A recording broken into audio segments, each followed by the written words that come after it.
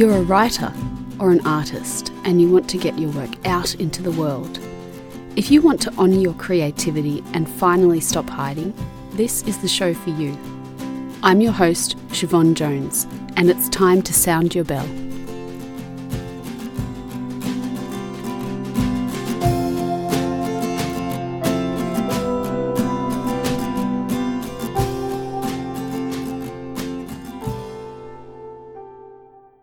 Today I'm bringing you a conversation I had with Tricia Huffman, also known as Your Joyologist. At this point in time, who doesn't need a little more joy in their life? Tricia Huffman, welcome to the show. Hi, thank you. Thanks for having me. And for people who don't know you, can you tell us just how you became Your Joyologist? Yeah, it started because I used to tour with artists as a sound engineer. And that was like my dream job. But also I had some things happen in my life that made me get really clear with myself that I was here to live my life and that I wanted to make my opinion to be, the strongest one in my life. And I also had chronic pain and issues that I finally got diagnosed with fibromyalgia. So anyway, I had taken my mental health and my physical health into my own hands and was on tour, like doing yoga, eating well, was the most happy, present person on tour. And when my father passed away suddenly, it was a big wake up call for me that I felt like I was doing a great job at living my life, but I really felt like I needed to wake other people up to live their life. And I didn't know how I would do it. I quit touring and then took time off and ended up going back on the road with a position to take care of artists on the road, keeping them healthy and grounded in body and mind. And someone on the tour just said, Tricia's the Joyologist, and it stuck. So that's where the title came from. And then, it just, me working with artists and then social media, I would start tweeting and putting out affirmations and quotes and these ways of thinking that I put out there. And so it's evolved into the many things I do now, which still involves social media, but podcast, a product line, a daily inspiration app, all the things. But it's still like the same mission. I just want to wake people up to live their lives in the now because you don't know what's going to happen tomorrow. Yeah, and so you mentioned, the passing of your father, and was that the moment in your life, or was there another moment in your life that made you kind of start to live life completely in the now? Yeah, so I thought about committing suicide a lot when I was 15, and so that was a big turning point in my life that I was either like, I'm either going to do this or live my life a different way. And so I had like a meltdown moment that really got clear that like, okay, I'm going to try life a different way, living for me. So that was a big moment, like I said, but I lived my life and I still can struggle with living my life very much as if like, I don't need anybody. I got this. This is my life. I'll show you because of that. So I had to learn to break those sort of walls down because I became maybe very independent and very determined, which worked out for me. But also, I've had to learn to open up.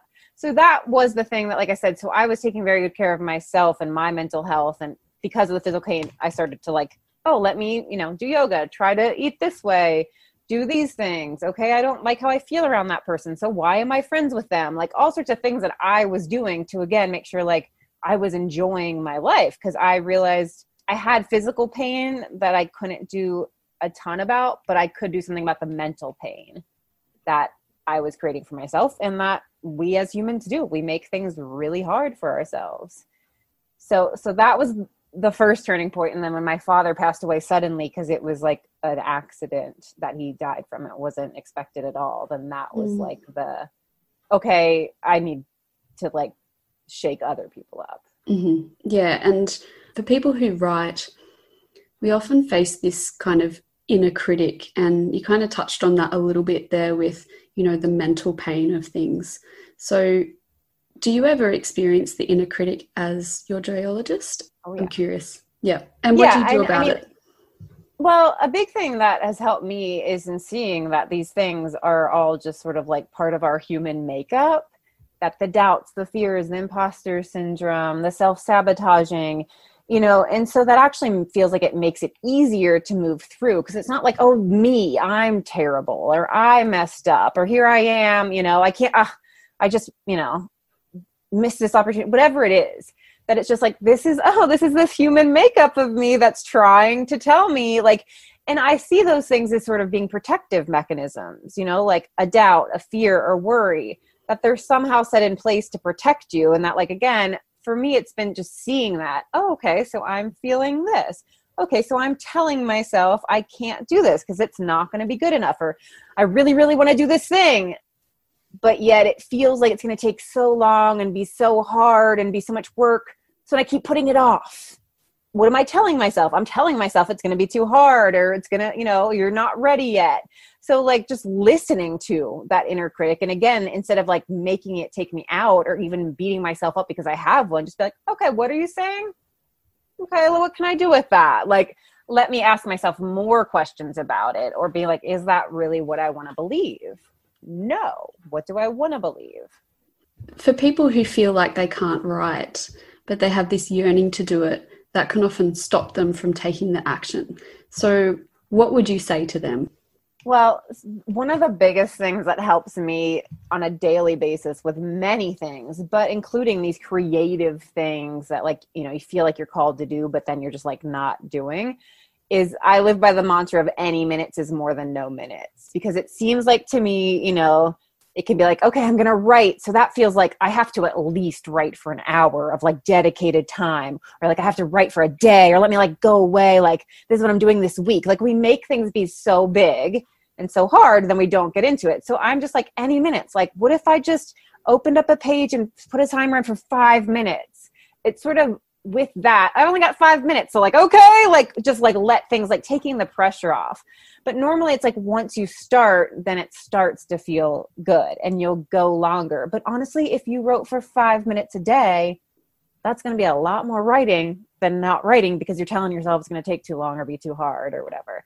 So that's one thing that really like helps me get out of my way in many different ways. Oh, I don't want to clean up the house. I feel like I want to exercise, but it's going to be too hard, too much, whatever. Any minutes is more than no minutes.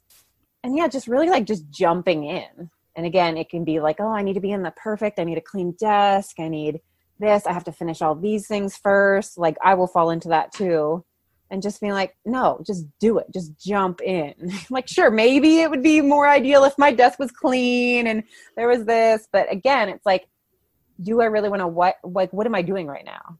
Is it that I want to write, or am I just telling myself other things that I should be doing first? Which again, I'm always aware of shoulds and feeling them and thinking them and switching to want. And so that could be even like, oh, I should be writing because I want to be writing, but yet I'm not. So I should be writing, and so then looking at, well, why do I want to write? Oh, well, I feel, when I do write, I feel at peace. I feel alive. I feel aligned, or like, so asking yourself again, why? Maybe like, I really have something important I want to say, but you're worried about how you're going to, like, I'm not a good enough writer, but like, why? Because I really want to share this message. So like coming from that place instead of I'm not a good enough writer. And you're a speaker, a writer yourself, a coach, a mentor, and a manager of integrity. What does integrity mean to you? Integrity means to me that you are living aligned to your truth. So one, like, yes, you do what you say you're going to do, but even more important to that what you say you're going to do and what you're doing are actually aligned with what you truly want, and not what you think you should be doing, or even what you thought you would be, or, you said you were going to do this. I'm okay with people changing their minds, and like just looking at why are you doing the things you're doing and what is making you show up for that. And so, yeah, are you truly living of integrity to yourself? A huge thing as a writer is knowing when to trust yourself and when to trust your work.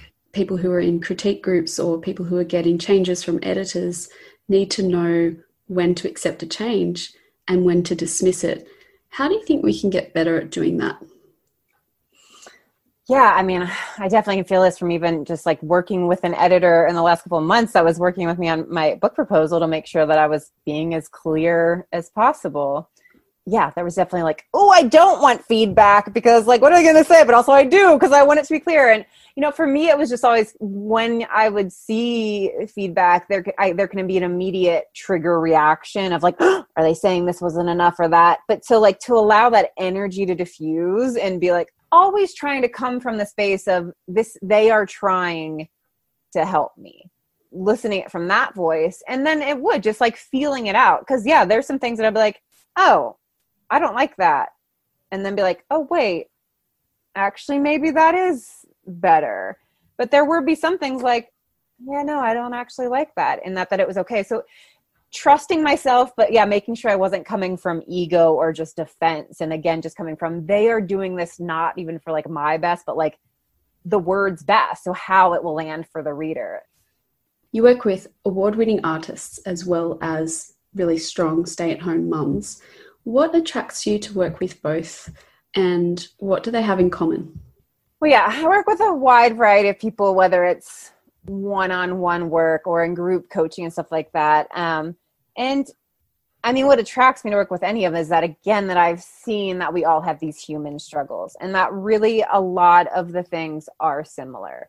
That, again, it's like the doubts, the fears, the shoulds, the worries, things outside of us, getting them back to, well, what do you feel? Well, what are you thinking? Well, okay, so you have this fear, like, what does that come from? What do you want to believe? So it's honestly a lot more similar with more people that are in the public eye, just they often have more stuff coming at them because there's magnifying glass on them. So things can be heightened. And tell us about what claiming it means to you.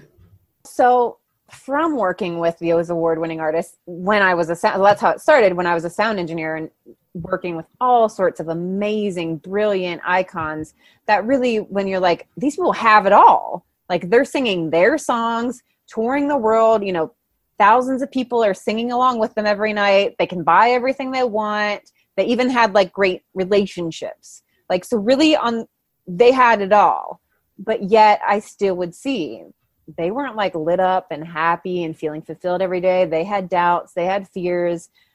So me seeing that firsthand, and not just with one person, like I worked with a ton of people. And so seeing that everybody is again struggling with these things. And so that's when I got that we can't be putting our feelings of being enough, of being worthy, of being successful, of being fulfilled, of being lovable outside of ourselves. Once I have the next hit song, or once, you know, this happens, once I meet the person of my dreams, once I have the kid, once I sell my first book, once I sell my first piece of art, whatever it is, then I'll feel successful or worthy and enough. You will maybe, but for fleeting. But so often we're pinning it on things outside of us unconsciously, because again, it's not your fault. This is an unconscious part of your human makeup that like we're just chasing these things. And so for me, claiming it is that it's up to us to claim our worth every day, to claim our fulfillment, to claim your success, to claim that. And sometimes that means every moment of the day, because again, doubt, fear, imposter syndrome, blah, blah, blah, can show up. So the claiming it is those things that you're chasing that you want from yourself, you can claim right now, no matter what you have gotten done today. Absolutely critical message. I hope everyone's listening to this, because when you're writing, it can feel very isolating, and you feel like it's a process. It's a long-term commitment. So liking the process is not always going to happen. But how about trying to have some process goals rather than focusing on this outcome where, I'm finally, if I do this, as you said, if I publish my book, I'm going to be happy. So I'm intrigued. What is joy for you? That's a good question. I mean, joy for me is just, it's honestly, it feels a lot about it's being present. I feel like to really be experiencing joy, you're being very present. And it just is like a full, like aliveness. I would equate it, to being similar to bliss, and just like, yeah, you feel free and alive, and you're so present because you don't have space for doubts, worries, fears of that when you're in those moments of joy. How can we practice more joy in our lives? Well, so yeah, actually putting attention on it and like creating daily joy, practices and stuff. And so again, like these things, when I'm saying to claim it, claim your worth, claim your value, claim your joy, a daily thing. So that's, you're being intentional, Because yes, I am all for, like, I have big goals. Yeah. But also I need to enjoy my life in the now, because you don't know what's going to happen. So it's not just like, let me slave away on this big project until it gets done. Being mindful with that, and that, yes, every day, you know, like having a timer, like, what are things, even asking yourself, what brings me joy? Oh, this song, this food, laughing with this person, my kids, you know, sitting outside, and this flower. And I'm talking like little things. And so when you even pay attention to what brings me joy, and then every day be like, oh, especially if I am like down or off, okay, what do I want to do right now to boost my joy levels? And it's not to escape the feelings that I'm feeling. Okay, I'm feeling left off today. Oh, okay, I'm stuck in worry. I'm in doubt. Or this is a really hard time in life.